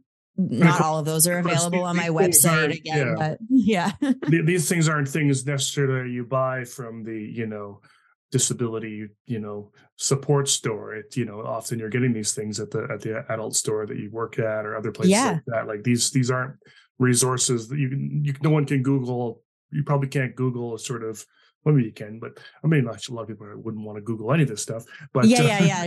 That's why I've done the Googling for you. So, and people can't opt in, right? Like, or they have to do it on their personal computer. Like I have to check my junk folder like pretty frequently because I get emails from people and it says sex or porn or masturbating or something in it, even just people reaching out for consultation or whatever. And it gets flagged, and put in and thrown in my junk. And I miss like important work opportunities. That's so funny. You're probably the only person that looks in their junk email, finds the porn related emails, and goes, those ones go back to the inbox. That's right. Put this in the Microsoft does not know what to do with my like flagging what's like appropriate. It's so funny. So funny. Yeah. But they're just like it's not available, and nor do people like, like this is what I do all of the time. So like it makes sense for me to invest a bit of money in like having these things so I can make a resource for people. If somebody's like a clinician and they're practicing and they're doing a lot of different things, it doesn't make sense to spend money on like an ejaculating dildo and the fake ejaculate and make a video model and blah, blah, blah, whatever. Like, but I've done it. And I've got like a whole list of, ones that I still want to do, like talking about hygiene. Like I've had on my list for a while to have a one about like how to properly wash a penis with a foreskin. So I really have important. All of the stuff to make those. But I do have ones made already for vulva hygiene. So if people want, and that's another thing that like, speaking of people trying to be helpful, God love them, but is like giving people with vulvas like wipes and like lotion and like Summer's Eve and like some of these like products that are made to like like clean vulvas are like actually like quite damaging to some of the like the microbiome that exists on people's vulvas. And so I have a whole video model about like how to wash a vulva, what to do and not do. Just wash it with water, no soap. And so I have those too, but those are some of the things that people try to be helpful by being like, oh, take these wipes or wipe with this. And it's like, that could actually cause irritation and infection. And No, and that's really important. I mean, and similarly, like for, the folks with penises and whatnot, there's lots of different things that can kind of go on there that, folks would never know about, especially in these programs that are actually, I said earlier, there's a lot of men, but they're there for more often than not, they're staffed by women, because generally speaking, in our field, women are kind of the majority, and so they wouldn't even necessarily know what symptoms to look for on maybe like I'm thinking like sort of like when you talk about sort of washing a penis with foreskin, there's lots of risk of sort of fungal infections, that can lead to itch and whatnot, and you really can't even tell sometimes by looking at, even looking at the penis that there's something there or hemorrhoids and things like that from, we have a lot of folks on medication for, for bowel movements, whether for constipation or whatnot, or medications that cause constipation, and then these folks are engaging in a lot of pushing and whatnot, and getting Yeah. bloody Yeah. rectums and whatnot, and Yeah. And it's those kind of things that I think, like, I think physicians are like overburdened in our province anyway, for sure. But and aren't having again, it's like everything's lagging a bit behind, right? So physicians aren't having conversations with folks around a medication that could cause constipation. And then that might lead to hemorrhoids because you're straining too much to pass stool. Yeah. And then they're not having a conversation with people but that's starting maybe a bit more now, and going on antidepressants. And that could impact your ability to achieve an erection. And those conversations are just starting with non-disabled populations. And in my experience are not had with disabled populations, whether someone's able to do their own medical appointments, or they're going in with a care provider or whatever. That information isn't being relayed. Hey, this medication this person's taking for this other reason, super necessary, could lead to constipation. And so you'll need to be watching out for their, making sure they're having regular bowel movements, blah, blah, blah. A person working in a group home shouldn't be expected to have that level of medical knowledge. Right. Yeah. We're always asking the people with the least amount of the most amount of heart and care and the least amount of training to do the hardest jobs. Absolutely. And somehow know all of this stuff. It's bonkers. Yeah. Okay, cool. So you used a term earlier, which I like, which I think is a good segue about how this stuff was kind of all elementary in terms of education and whatnot.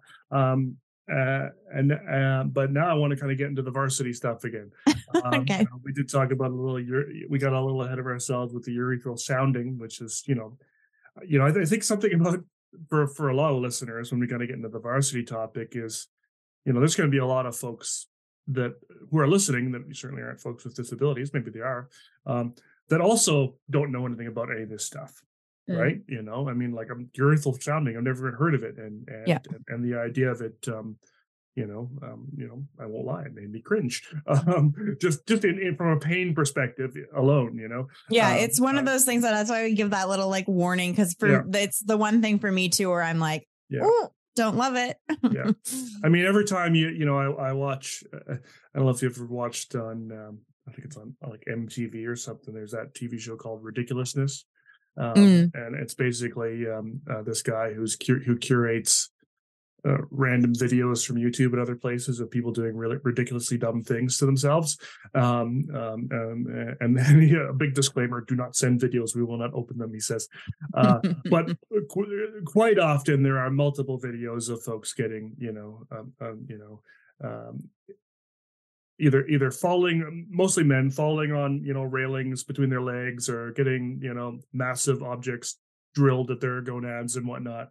And every time I see those, I am living vicariously through them in absolute pain and sickness. So I can only imagine that some of these topics for folks are just difficult even to talk about in general, let alone consider the idea that the individuals that they support might A, have an interest in these things, or B, already participate in some of these kinds of activities. So I kind of want to talk about varsity stuff, and kind of what are some areas that we might need to think about supporting folks in, and kind of diving into that area. So you said you did a presentation at CSHE, which maybe before you even talk about the presentation, you can just tell folks what CSHE is. Oh, sure. Yeah. CSHE is a conference that happens every year, usually in January, that's organized by a couple of rad humans, behavior analysts, Warner Leland. They're the main sort of organizer often of that, along with Barb Gross, who co-hosts my podcast. So full disclosure of a kind of multiple relationship there. So they organize that conference, and it's a variety of just sexuality and ABA related topics. It's usually one day of a variety of different speakers in January. And then they usually have a workshop day kind of before that conference where there's like a bit more in depth. So this year, Warner and Barb both did kind of like a half day presentation, and then lots of different folks presenting lots of information. There's been 3 of them as well. And they also did like a research symposium.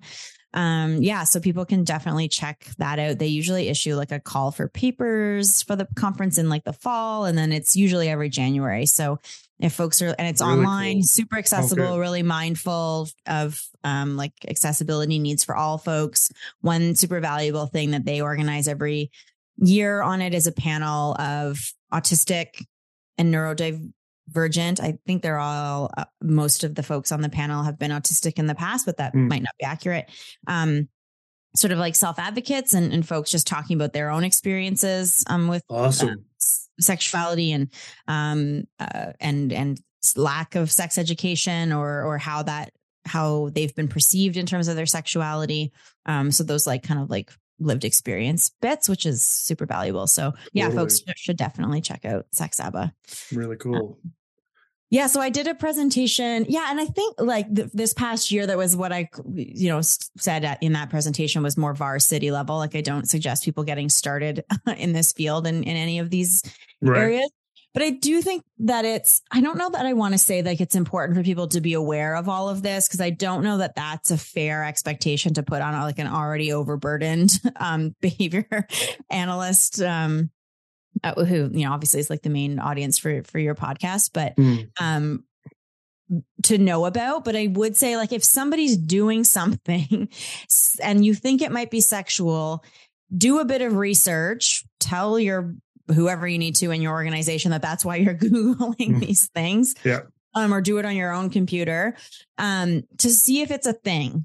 So, like somebody putting something in their urethra, it just says, as an example, is like, that's a thing that people do. People having foot fetishes, that's a thing that people do.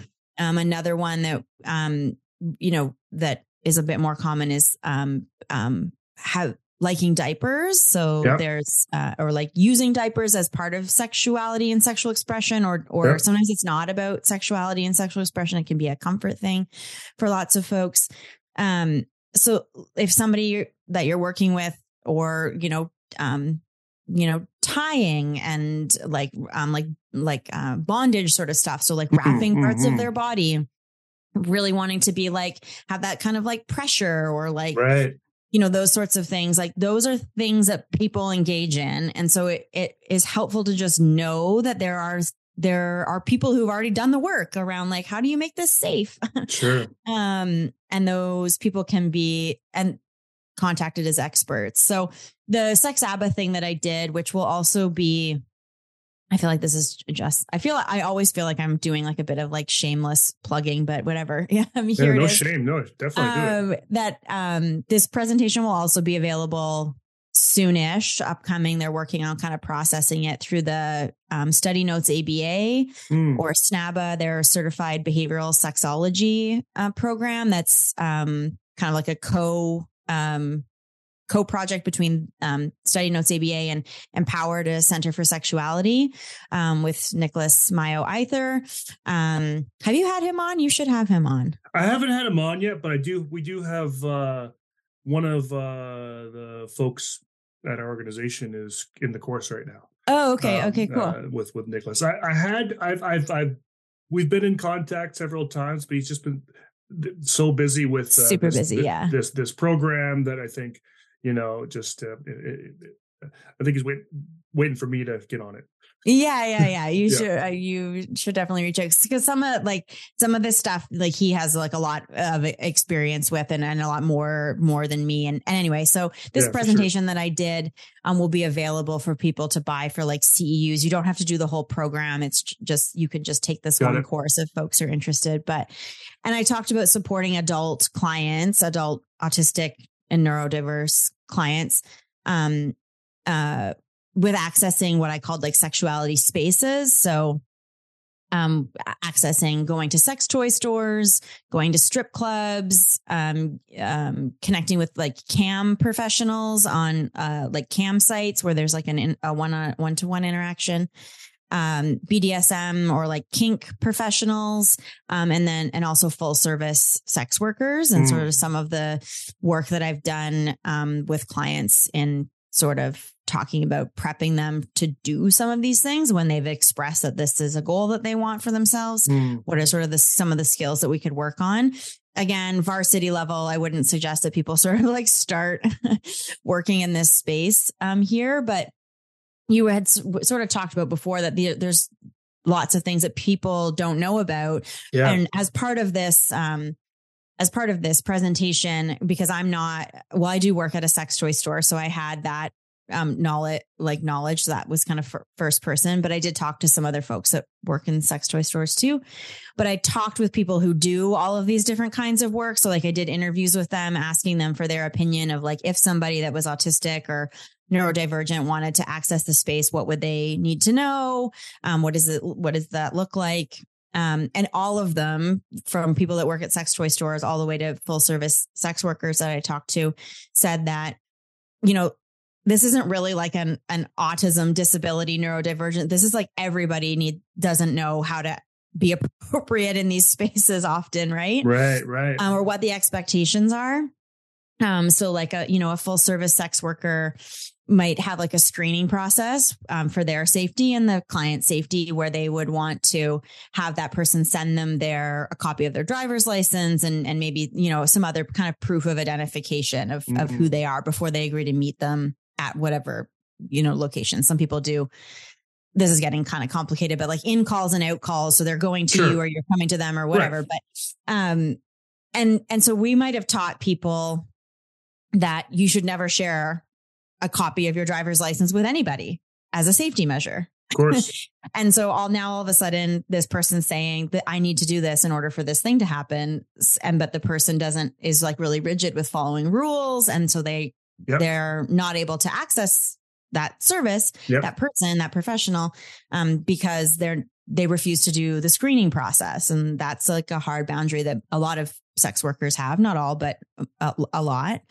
And so like kind of little things like that, where people don't know what the expectations are. And I think that's kind of broadly, but if somebody's saying that they want to do some of these things, what maybe are some of the skills that we might want to think about. I did give like a pretty big caution around this sex worker part. Unfortunately, I do not agree with this, but because it is the laws around sex work and what's legal and not legal in different countries and different states and different places is really kind of tricky. So, but even something like sex toy stores, right? Like those are, well, even that's depending on where you are, isn't fully legal. What are the laws here in British Columbia around sort of sex workers? Around sex work? Well, in Canada, there's like lots of like ongoing, and like, I'm not a legal scholar by any means, but there are certain things associated with sex work that you can and can't do. And then there's different rules for like, like advertising sex work, could be, an organization could, have legal consequences if they are found to be advertising sex work. So that's why you don't see advertisements for sex workers, but it's illegal to purchase sex from somebody, but it's not illegal to like be the person selling sex. So it's, for all intents and purposes, illegal, but it's also in a lot of different places, not actively decriminalized. So I shouldn't say that because that's not true, but isn't prosecuted. So police and prosecutors are not prioritized. Yeah, it's not enforced. And there's some sex worker like advocacy organizations that have lots of sort of like good info about some of that. So like in Canada, there's like Canadian Alliance for Sex Work Law Reform that has some good like one pagers about what's allowed and not allowed. There's the Sex Workers Outreach Project, or SWAP, that's in the States and kind of like international. So it's tricky for sure. And so from a behavior analyst sort of perspective, obviously our ethical code sort of says that we can't, participate in or promote illegal activity. However, I think it's important to recognize that like this could be something that somebody might want to do. And like, are there some things that we could work on with them to ensure their safety and the safety of a sex worker that they might be contacting, or even somebody the legal profession? How do you be safe when you're purchasing from a sex toy store? How do you be safe when you're at a strip club? What are the expectations? And it's not necessarily that we're going to be going with people to those places, but like, so some of the stuff I talked about was like at sex toy stores, like what questions can you ask and what questions can you not ask? Like what things can you tact and what things can you not? So like you can tact that you're feeling nervous, but you can't tact that you're feeling turned on. Right. Because that makes the people uncomfortable. At strip clubs, like what's the expectation around, like if you're sitting in the front row, then you're expected to tip and you should tip a certain amount of money and you can't put coins on the, don't throw coins at the dancers. Rules of sort of talk and touch and understanding that like all of these, like you might think that these behaviors that people are doing, you might have been previously taught are signals that that person is, sexually or romantically interested in you. But in this context, those rules don't apply anymore because that's part of the person's job. So they're going to probably, they might sit and spend time with you. What are the rules around touch? Like those sorts of things. So it's like, it's pretty complicated to teach some of those like discrimination skills, especially because a lot of the rules there are different than the rules that people would have out in the civilian non-sex working world, for sure. Yeah. I mean, I think I wouldn't even know like what to do in a lot of those situations. So like, I don't even know if these resources are available to, sort of the typical Joe on the street who's sort of like, going to go into a strip club and do things they're not supposed to do. Totally. Yeah. I mean, I think the thing with like strip clubs in particular, is that like, they're pretty good at like your behavior is going to meet with punishment pretty quickly. Like you're going to get bounced from a club pretty quick. Yeah. If you violate a rule, you're not going to be given like a second chance. Yeah. You're just going to get kicked out right away. Right. But yeah, like they don't, like rules aren't posted, and there's a lot of like those like unwritten rules, or sometimes rules are posted, but they're like small and like at the front of a club or something. And the rules for like what dancers are and aren't allowed to do in terms of like what parts of their clothes they can take off and what they have to leave on varies depending on where you live.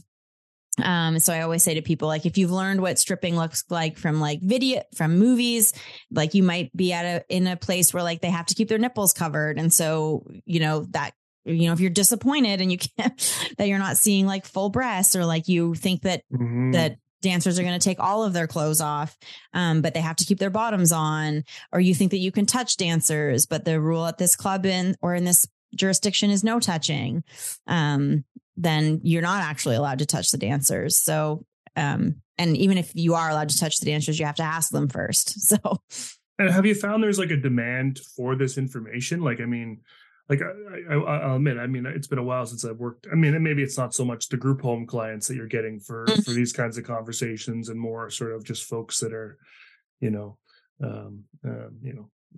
maybe a little more independence or whatever, and they're just sort of advocating for themselves.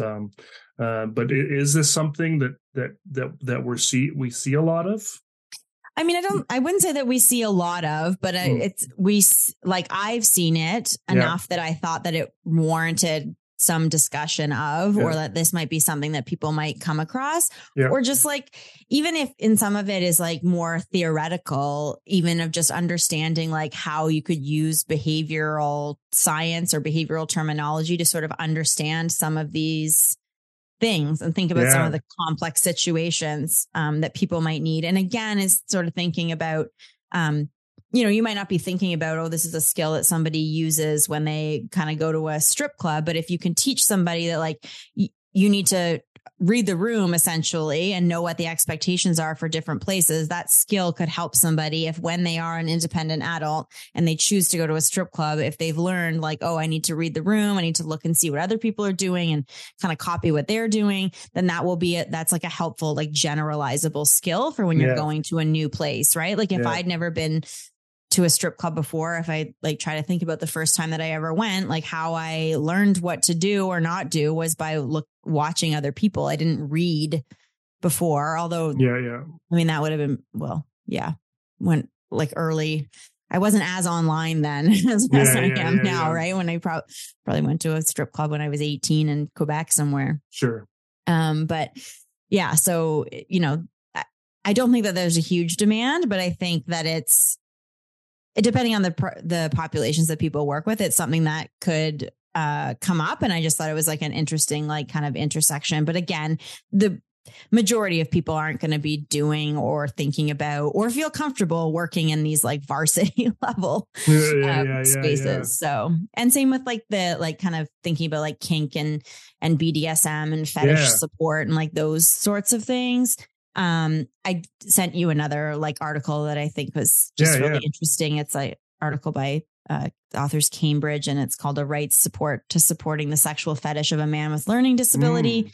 And it basically is, I think, like a good article to understand how attempts to stop a behavior that's not dangerous to anybody else and is not generally found to be very helpful. And so what this article showed was that the person in this article wanted access to diapers. So by trying to sort of stop that, that wasn't effective at decreasing his attempts to try to access them. But what worked was educating staff, so support staff, around how to support this interest or fetish that he had in a supportive way, and allowed him some privacy, those sorts, the client in this case, some privacy. So I think it's a good example of, not allowing people to explore some of these things is more likely to cause harm. There's obviously examples of interests that could potentially cause harm when they're involving other people and those sorts of things, or anything obviously involving children is, that's dangerous on another level.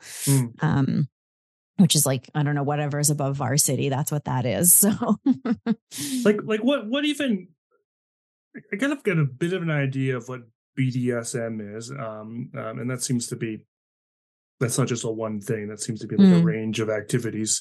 Well,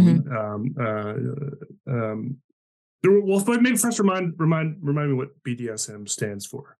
Yeah, so people usually, there's kind of like a bondage, dominance, and sadomasochism is sometimes what people say. But also people use the S to stand for submission. So bondage, dominance, submission. And masochism. So that's generally what people will use the BDSM to stand for. But I would, it's like akin to like an umbrella term basically, and a bunch of different things can fall underneath there. And what, some people think of as sort of like BDSM or kinky behavior could be something like as simple, I guess, as like, spanking during sexual contact, all the way up to something like, being like a mummification kink where somebody's like completely kind of like wrapped up or, just has, like mummification. It is what it sounds like. Mummification, right? Their whole body sort of like, contained within like some sort of material, and like kind of anything in between. So there's a lot of sort of stuff in there, and kink is a complicated area. And I would say like people definitely like, it's a whole sort of specialization, even within sort of, like sex therapy or counseling, and like being like a kink, aware, kink informed sort of like therapist, like that sort of thing is like even like a sub specialization. So we're really getting into the weeds of like scope of practice versus scope of competence, for folks.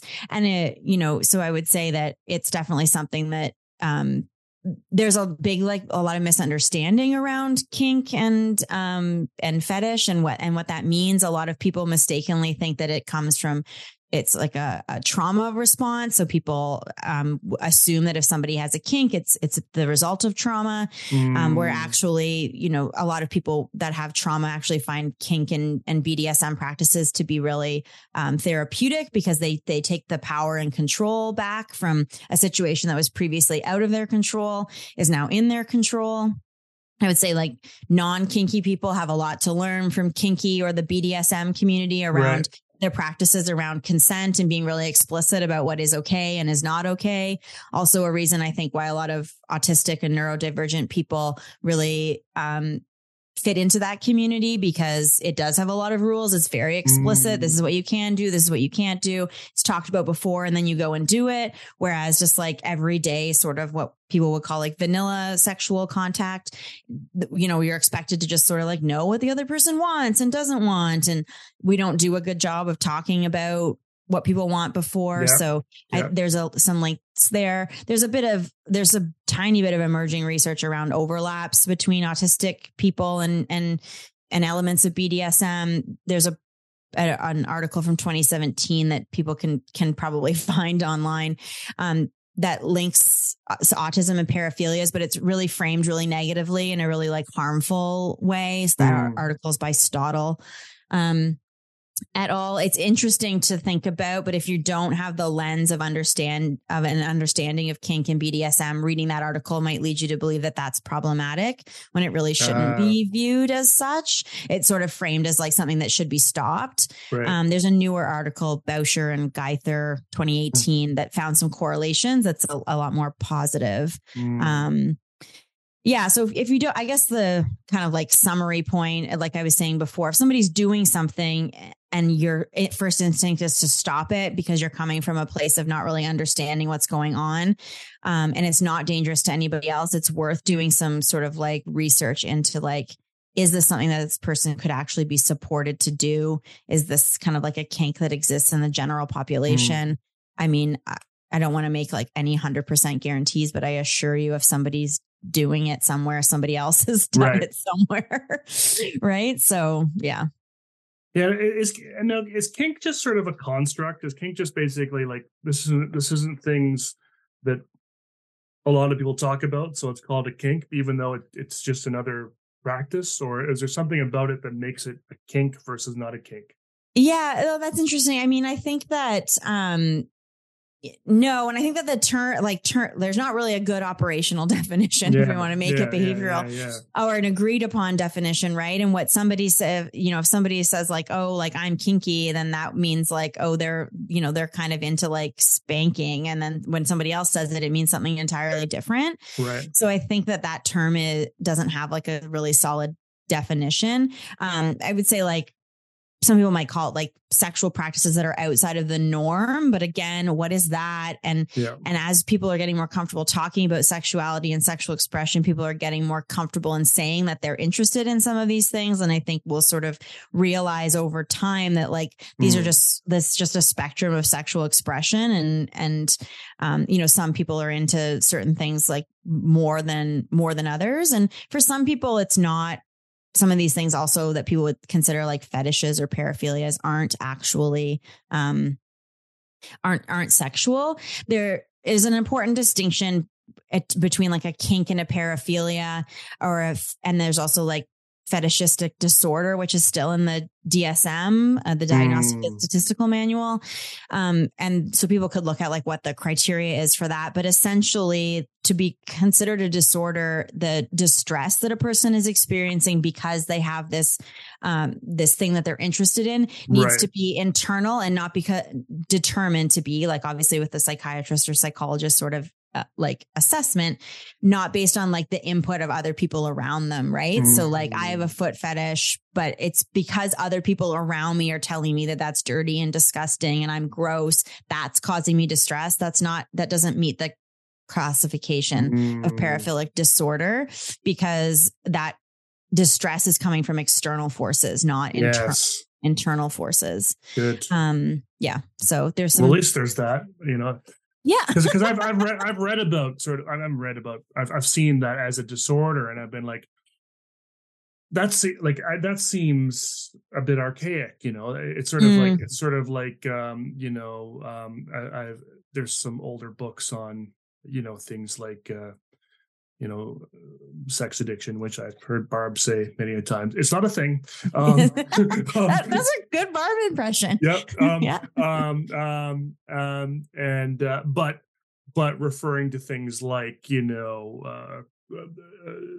cross-dressing as sort of a bad thing and a clinically problematic thing. And so, I worry when I see things like this still being called disorders, but it sounds like maybe there's more to it than just sort of engaging in an act.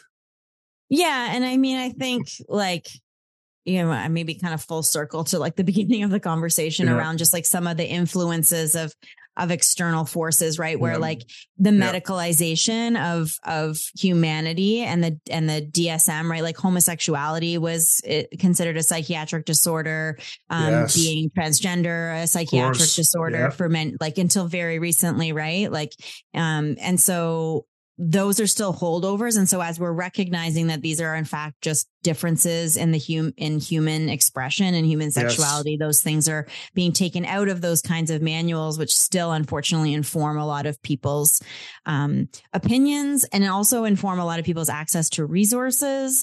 And so, I think the understanding of what sexuality has really come from this sort of like colonial, white, heteronormative, patriarchal sort of framework of what existence should look like. And anything outside of that has been classed as deviant. But we're sort of too slowly understanding that that's not true. And so those things are being, non-medicalized and just being seen as sort of like part of the spectrum of what makes humans wonderful.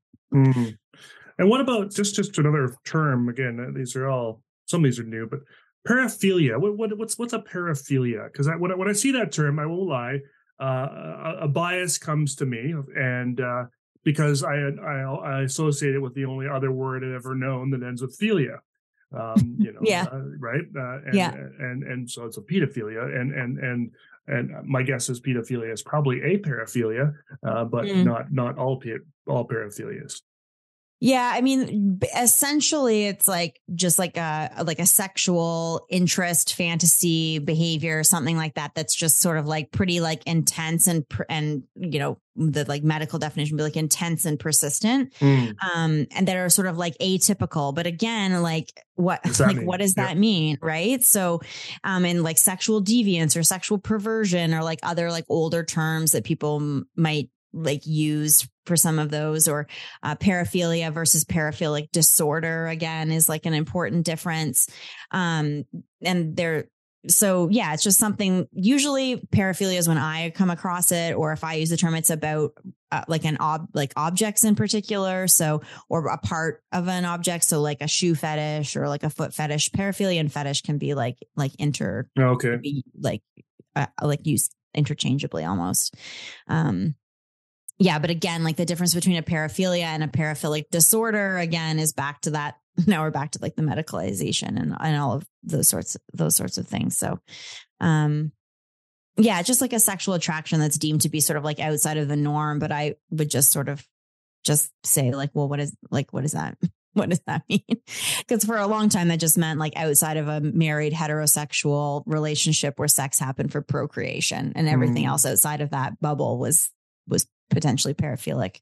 But now I think we're recognizing that that's not true. And a lot of these things are, they're not harmful. So pedophilia, again, is something where we're thinking about that would be harmful to children. But there are people who might say that they are, and this is again, super varsity, but people that say that they are non-offending pedophiles, that they have like an attraction to minors. It causes them a great deal of distress because it is not something that they want to act on, and they need help and resources and support to be able to live a safe, fulfilling life. I mean, there's very few people that are willing to do that level of work with people that have identified that. I think people make the mistake of colloquially using pedophile and child abuser interchangeably, whereas the vast majority of people who commit sexual offenses against children are not pedophiles. They're not attracted to children. They're attracted to an abuse of power. Oh, wow. And they take advantage of children because they're easy targets and have like a sexual power over somebody else, or a sexual ownership over somebody else that doesn't have the capacity to say no in the same way that an adult would. So, that's a big topic. Nicholas has a presentation coming up. I mean, this will probably be released after, but it'll be available as part of that SNABA thing. You should have him on to talk about that. Definitely. The difference between a pedophile and a child abuser and those sorts of designations. But and I think that's something that comes up in my work where people, and this term Nicholas uses as well, is like mistaken pedophilia. So I'll work with people and they'll say like, well, he's he or she or whatever is attracted to children, but like really like they're not sexually attracted to children. They just have interests that are the same as children. Their play is the same as children, or their social level is the same as children. Sometimes it's not sexual, but kids also like won't say no in the same way. And so if somebody's learned that like you touch somebody and they say no, that you stop, and that's a boundary, but they still are just kind of like interested in exploring in a non-sexual way interactions with other people. Kids are much less likely to say no in a way that it registers the same for people. And so there's a lot of this understanding that there's this mistaken pedophilia that happens in disabled populations. I think that needs more investigation. There's some research, like recently, I'd have to look up the citation for you, that looked at people with disabilities offending, that they're like people with disabilities are more likely to be victims of sexual violence, but also can potentially, the research is not good quality. So we don't really know, but might be more likely to also be offenders, but probably that's because of lack of access to sexual health education. Totally. And they're not more likely to offend against children. So some people think like, oh, people with disabilities are going to be more likely to offend against children, but that's probably not the case. Yeah. So super complex, but. Well, I see like a lot of assumptions being made. Like I've worked with a lot of folks that are just like you said, they're fascinated by kids in a playground. Like it's just a lot of things moving, there's a lot of funky equipment in there that you would never see anywhere else. There's lots of, whether it's going down slides, lots of sounds they're making. And I've worked with many of folk that stand there and stare at children in playgrounds. But I know that either A, they just want to go play too, or B, they just are just fascinated by what they're seeing. But society has taught us that adults staring at people in a playground are pedophiles. Right. Yeah. And I think that's like, I mean, as an advertisement for like put in adult playgrounds, but also like people like those can be like, there's very few places that adults can get that level of like sensory experience. So like, I've worked with lots of adults that love like swinging, and they'll go and they'll hang out at the park. And the mistaken pedophilia isn't necessarily on the part of the support people that are with that person that know them. It's like you said, it's on the part of people who are like, why is there an adult at the playground with kids? And it's like, we've kind of learned that that's weird, or like kids are told that that's the kind of person that you need to look out for because they're there to potentially cause you harm. I mean, this is another like shout out for like not teaching stranger danger, but because the chances that someone's going to be victimized by a stranger is actually quite low. It's only 7% of cases of sexual abuse or assault against children anyway, that are by a stranger. And then most of the time it's an acquaintance or a family member. So I tell people to not teach stranger danger. We need to teach like tricky behavior or unsafe behavior, not unsafe people. Yes. Because, your members of your immediate family can do. The third secret word is kink. You can engage in unsafe behavior. Oh yeah, no, so important, so important. Episode I just released today was all about family and interperson and intimate partner violence and kind of all the things kind of associated with that. So it's true. I mean, it is interesting. Don't talk to strangers, but it's so rare in the news today to hear about the van pulling up, with candy for someone doing the luring. It's still there, but it's it's much more, like you said, the family members doing abuse. I definitely want to talk to Nicholas about some of those things. That's cool that he talks about those things, because that's I think because a big part of these conversations and hopefully part of this podcast for folks isn't necessarily to teach you how to do this with your clients, but just to teach you that these things exist. And that, I really liked your point that if you see someone doing something strange, Google it first, because it might not be as strange as you think it is. Just as, it's strange to, really love planting lupins in your garden and want to fill your entire yard with lupins and nothing else. But you'll go online, you'll find out there's a massive community of hardcore lupiners or something like that, and that's not that weird. But to anyone else, it's like, why does he have so many lupins? Is he a Monty Python fan or something? What's going on here? So maybe not lupins, but I see lupins out the window in our garden. Yeah, perfect. That's a perfect example of just like, stuff's only weird or strange because you didn't know that it existed before. Community is like such a valuable thing, right? So your like Lupin Gardener group on social media is a really valuable source of community. And the, ABDL stands for Adult Baby Diaper Lovers community online can be a very valuable source of community for people who otherwise think that they're alone in having this interest. So, yeah. Well, I think also just maybe for that, there's things like that. If folks kind of have that ability to sort of navigate internet and read things and do those sorts of things, folks can learn a lot. Folks are probably maybe more enticed to learn a lot more about sort of those kinks and those things from like-minded folks that are practicing, versus maybe going to a professional or a support staff or whatever. You just send someone to the ABDL website. Well, go read this and then tell me if you're still, still have questions or you still need help. Because you're right, there are the internal supports are off. Peer support. We always talk about peer support in schools. Well, it's the same in sort of any other context. I think like-minded folks are more likely to sort of. Yeah.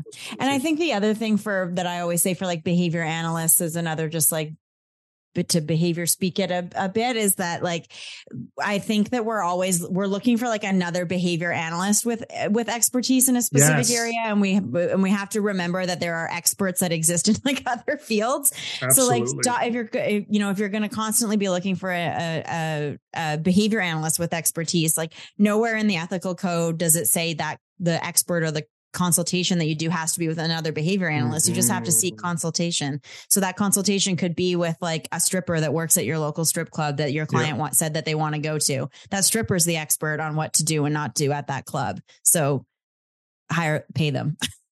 Or similarly, I mean, you're probably one of only a couple, certainly that I know of in our province, that are behavior analysts and have that certified sexual health educator certification. But there are lots of people with the certified sexual health educator certification that are BCBAs. So if Landa is too busy, you can still find folks that are doing this work. They just may not know as much about ABA, but that's not a big deal. You already know about ABA. You're a BCBA. Yeah, for sure. I mean, we've talked very little today about ABA. There's been some operational definition references, a little visual supports and task analyses and whatnot, but these are all basic stuff for most of the folks listening out there. It's all that other content that that you need that someone to have that expertise in. Yeah, and I usually tell people too that like the other like are remembering about behavior and what we know about behavior and learning and teaching tends to just like fall out of the back of people's heads when it has something to do with sexuality. Yep. So how to teach, what's good teaching, what's good support, and you just might need the visuals or some of those things from somebody like me, but you can probably do it. There's some cases where I would say like, you probably shouldn't, like some of the varsity stuff. Right. Yeah. But some of the basic stuff, I think people can definitely do, with some basic consultation around just making sure that they're kind of teaching the right thing and those sorts of things. In the same way that like you should get consultation from a speech language pathologist around whether or not this is a developmentally appropriate speech sound, word, sentence structure, syntax, whatever. You could get that information from a sexual health educator. Is this an age appropriate behavior for somebody this age to be engaging in? Right. So like same sort of consultation. Well, and you can also get all that information by taking one or any of these amazing courses that are out there. So maybe we'll fit it. We sprinkled throughout the episode with some shameless plugs. Let's finish off with a big shameless plug. Where can folks find all the cool stuff you're doing and learn more about sexuality, whether through direct consultation or through resources and courses? Yeah. Well, people can find me on my website, which is positiveconnections.ca. Resources, I've got some there for purchase, but there's also a contact form people can use to get in touch with me. Nice. Instagram is also a good place, which is at Positive Connections. And then I also have a link tree that's just /Landa Fox, where I have some of the links to some of the webinars and things like that I have that are permanently available in different places. And so that's the easiest way. Unfortunately, like my website development and updating skills are not super strong. So I got to make a tab on my website that's like, follow this link to get access to this resource. But most of those are like saved in highlights on my Instagram and things like that.